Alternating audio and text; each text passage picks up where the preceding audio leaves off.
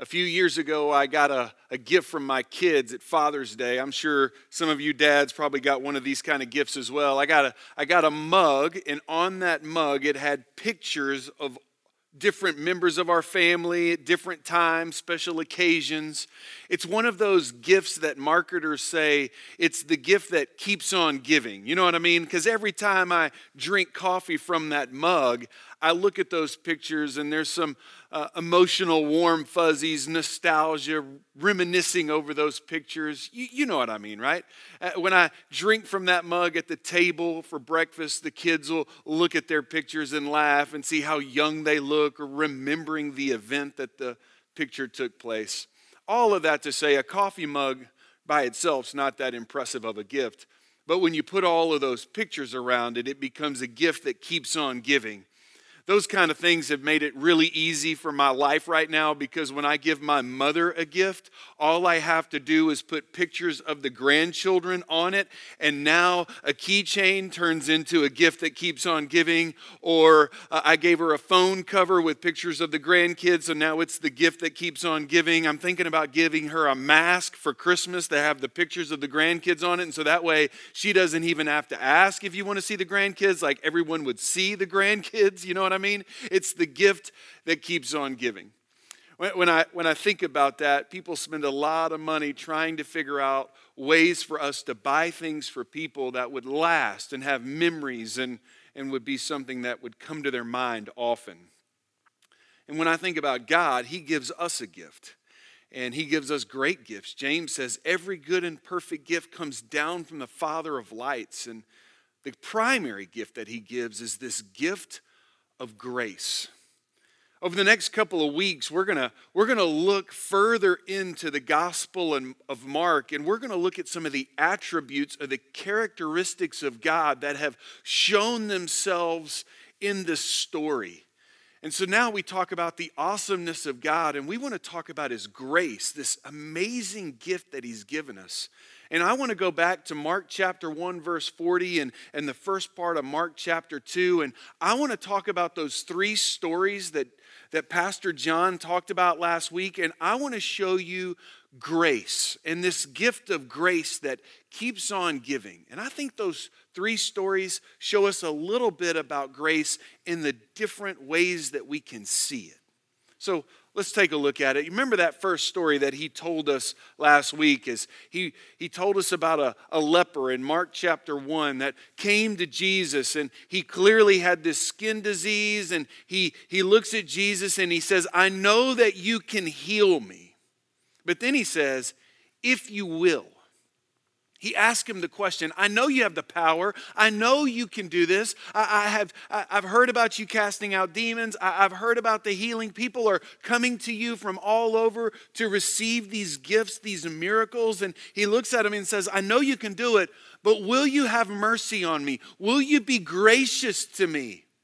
And Jesus says this in Mark chapter 1, verse 41. It says, "Moved with compassion, Jesus reached out His hand and touched him. And then He said, 'I am willing,' He told him, 'be made clean.'" The text says He touched him. Now for us, maybe we don't understand just how significant this gift is, but I think it is very significant. This isn't a guy that just has a skin disease that you go drop a copay off at the dermatologist and get a prescription and it's taken care of. This is something that there are chapters dedicated in your Bible, in the law, to how to handle it. When I say chapters, I mean 60 plus verses going over how to identify a skin disease, how to be cleansed of a skin disease. And this is a significant gift that Jesus has just given him. Matter of fact, let's take a look at just a few of those verses in Leviticus chapter 13. If you want some reading this week, you want some devotional reading, I know you typically don't go to Leviticus, but Leviticus chapter 13 and 14 will make this little section come to life. Let me read it to you. In Leviticus 13, it says, "The person afflicted with an infectious skin disease is to have his clothes torn and his hair hanging loose." That means he's supposed to wear clothes and have his hair in such a way that people would know something's wrong with him. He's got an outside identifier that he's got a skin disease. Not only that, he must cover his mouth and cry out, unclean, unclean. When he comes into presence with people, in contact with people, he's supposed to cry out, unclean, unclean. It goes even further as he says this: he will remain unclean as long as he has the infection, as long as it shows itself on the skin, and he is unclean. And he must live alone in a place outside the camp. Numbers 4 tells us that if we were to touch somebody that is deemed unclean, we ourselves become unclean. I mean, can you imagine what all has gone into it? Leviticus tells us you have to go to the priest and they quarantine you for 7 days to see if the infection gets better. And then they're looking at the color of the hair. And then in 7 more days, they do some more inspection. And then in 7 more days, they do some more inspection. And it is a long, arduous, tedious process from this clean and unclean for this man. He's been deemed unclean. He's having to live alone. He probably hasn't had much social interaction, and if he has, it's been at a distance. We can relate to that, right? And then Jesus touches him, and he's clean. He's healed. This is a gracious gift, and it's not just a little gift. It's an overflowing gift of grace to this man. It is super abundant. It is significant. It has great size and effect. This man's life is changed. You're talking about him being able to go home and receive a touch from his family. You're talking about a man that no longer has to live outside the camp, but now can live in and amongst his people. You're talking about a man that no longer has to identify himself by what he wears and how he wears his hair to show that he's unclean. He no longer has to shout, unclean, unclean, as he sees people approaching. His life is changed. It is overflowing with grace. It is significant. It is super abounding love that God gives this man, that Jesus gives this man. When I think about this gift, I think about it being just a small example of the overflowing, super abounding grace of God found in Jesus Christ. Let me show it to you in the book of Romans, as Paul says this in Romans chapter 5. As he talks about this overflowing grace, he says, so then, as through one trespass, there is condemnation for everyone. That one trespass is Adam and Eve's trespass, right? And so as a result of their sin, the rest of us are condemned. He then says, so also through one righteous act, the death, burial, and resurrection of Jesus, there is life-giving justification for everyone. Now, Paul's going to say it again. For just as through one man's disobedience, the many were made sinners, so also through the one man's obedience, the many will be made righteous. Adam and Eve sinned, and they brought down this disobedience, and Jesus was obedient, and he brought righteousness. Now, you might be saying, where's the overflowing part? Here it is. You ready? The law came along to multiply the trespass, multiply the sin, to show us how sinful we are. But where sin multiplied, grace multiplied even more. There it is. It's overflowing. It's super abundant. He says, so that just as sin reigned in death, so also grace will reign through righteousness, resulting in eternal life through Jesus Christ our Lord. There it is, this eternal life, this idea that this is a gift that keeps on going. Jesus Christ, one act of obedience, it overflows to the rest of us, so that if we put our faith and trust in Jesus, we can have this significant, super abounding grace in our lives. Multiplies, it says. Let me give you another one. As Peter says this in his epistle, he says in chapter 1, verse 2, may grace and peace be multiplied. There it is, overabounding, overflowing to you through the knowledge of God and of Jesus our Lord. Then he says this, his divine power has given us everything required or everything we need for a life and godliness through the knowledge of Him who called us by His own glory and goodness. We have everything we need because grace has been multiplied to us. What an amazing gift. It's the gift that keeps on giving. It's not just that I put my faith and trust in Jesus and now I have eternal life. This says I have everything I need for life and godliness. It's the gift that keeps on giving. It is overflowing. That's the first story. But grace is deeper than that. It's not just overflowing. The next story that John told us about in Mark chapter 2 was about the paralytic. You remember him? He had 4 friends who were bringing him to Jesus. As again, there was a big crowd around him. They were probably in Peter's house, and they were going to listen to Jesus teach. And these 4 men bring their paralyzed friend to the house, but they can't get in. There's such a big crowd. So one of them says, hey, let's go to the roof. And they start pulling the roof off. And you remember, John's telling this story. People are probably thinking, what in the world's fallen from the ceiling? And they lower the man down into the house. And everybody's probably flabbergasted at what's happened. There's probably people questioning. They're wondering, what is Jesus going to do?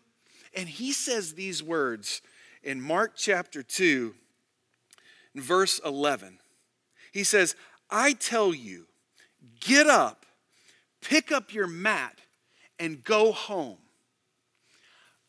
I wasn't there, but I can imagine there was silence. You could have heard a pin drop. The house was full. Stuff was still falling from the ceiling, the roof. But I'm telling you, I bet everyone was quiet because now you know what those words mean. Jesus spoke these words to have an effect, to have a desired outcome. And that desired outcome is that this man would be healed. Would it happen? Would it take place? Everybody's just holding their breath to see what would happen next. And look at it. Verse 12. Immediately, I love that, all throughout the Gospel of Mark, immediately, right? It happens all over. He says, immediately he, the man, got up, picked up the mat, and went out in front of everyone. Let me show you what this gift is, because this is another amazing gift, right? If the gift to the leper was overflowing, this is a gift that is overpowering. It's effective. The theological word would be the efficacy of grace. It goes and accomplishes exactly what it set out to accomplish.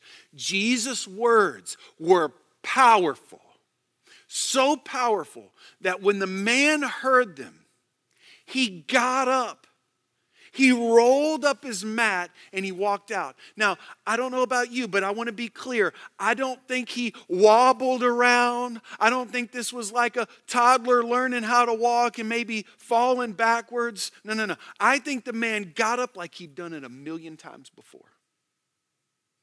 I think he bent over and rolled up his mat and threw it up under his arm like he'd done it 1,000,000 times before.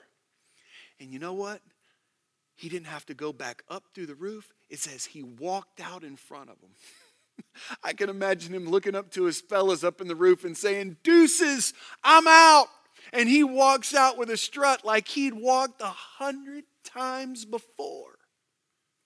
It was powerful. God's words, Jesus' words were so powerful. They overpowered this sickness. They overpowered nerve endings. They overpowered the atrophy in his muscles. They overpowered everything to give this man this amazing gift to get up and to walk. Again, I think this is just a small picture of the effective, overpowering grace of God when he gives us the gift of Jesus Christ. Check it out in Hebrews chapter 9. Let me show you how powerful it is. In Hebrews 9 it says, otherwise he would have had to suffer many times since the foundation of the world, talking about Jesus. But now he has appeared one time at the end of the ages for the removal of sin by the sacrifice of himself. Look at it.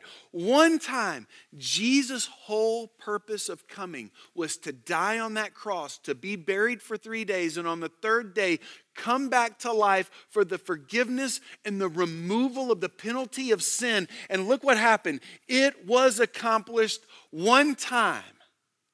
The author of Hebrews goes on and says this in Hebrews chapter 10. Every priest stands day after day ministering and offering the same sacrifices time after time, which can never take away sins. Do you see that? It never works. It isn't effective. It isn't overpowering. These guys had to offer these sacrifices over and over and over because they weren't ultimately powerful. But this man, Jesus Christ, after offering one sacrifice for sins, forever sat down at the right hand of God. One sacrifice. He did what he set out to do, and he accomplished his purpose. He overpowered sin and death. This gift of grace is overflowing, and it is overpowering. And we have a life because of it, because of the effectiveness, the efficacy, the overpowering nature of the gift of Jesus Christ. One more. Overwhelming.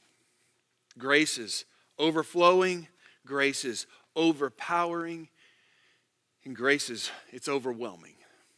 Think about that last story that John talked about.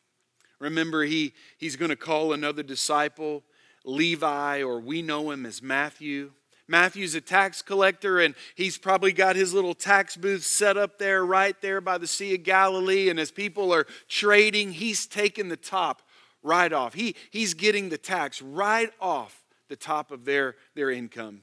You can imagine people dread seeing that tax booth. They dread seeing him because most tax collectors were extortioners. They would abuse their governmental authority to get more and more money to fill their own pockets. So they were hated and despised. But Jesus looks at him and says, "Follow me." Then something crazy happens. Jesus goes to Matthew's house. And he's hanging out there. And the text says that he is reclined at the table sharing a meal with tax collectors and sinners. More of them, because who in the world is Matthew going to hang out with? He's hanging out with more tax collectors and sinners. Matter of fact, let's take a look at it in verse 16 of Mark chapter 2. When the scribes of the Pharisees saw that he was eating with sinners and tax collectors, they asked his disciples, "Why does he eat with tax collectors and sinners?" Do you see it there? Twice in that verse. Tax collectors and sinners. And then earlier on in verse 15, it makes it clear he's eating with tax collectors and sinners. 3 times Mark is wanting us to see that. I don't know what you think of when you think of the word sinner, but it's not just this idea of passively sinning. The word sinner there, I think, has the idea of somebody who is in willful rebellion. Somebody who is willfully rebelling against God and His law. And Jesus has made His way to the table. He's not hanging out with the scribes. He's not hanging out with the Pharisees or the Sadducees. He's not hanging out with just His disciples or people who are trying to be good. He has gone to the people who are willfully rebelling. And this is what the religious elite are asking. Why? It's overwhelming that Jesus would give His presence and His time to people who would be deemed unworthy. It's what we would say theologically is incongruent grace. It's just overwhelming that this good, holy, awesome God would send His perfect Son to hang out with wretched people like you and me. It doesn't make sense. It's overwhelming to think that He wants to spend time with us. And again, I think this is just a small picture of exactly how the ultimate gift of Jesus was going to be for everyone. Let's take a look at it in Ephesians chapter 2. Let me see if I can show it to you. It says, and you were dead in your trespasses and sins. That's me and you. We were separated from God in our trespasses and sins, and in which you previously walked according to the ways of this world. That was us in willful rebellion, the text says. According to the ruler who exercises authority over the lower heavens, the spirit now working in the disobedient. This even actually makes it look like we were loyal to the enemy of this world. The next passage says this, we too all previously lived among them in our fleshly desires. That's what we were doing. We were walking according to our ways. We were willfully rebelling against God, carrying out the inclinations of our flesh and thoughts, and we were by nature children under wrath, as others were also. But check out verse 4. But God, who is rich in mercy or grace, because of his great love that he had for us, made us alive with the Messiah, even though we are dead in trespasses. You are saved by grace. That's it. That is the overwhelming, incongruent grace of God, that we were walking in the way of this world, willfully rebelling against God and his ways, yet he sent his son down here to save us by this gift of grace. It's overwhelming that it could be applied to us or to tax collectors or to sinners or to any of us. It's overwhelming. Paul says it this way as he talks about himself and how incongruent this is. He says, for I am the least of the apostles, unworthy to be called an apostle. He goes, I'm not worthy of this.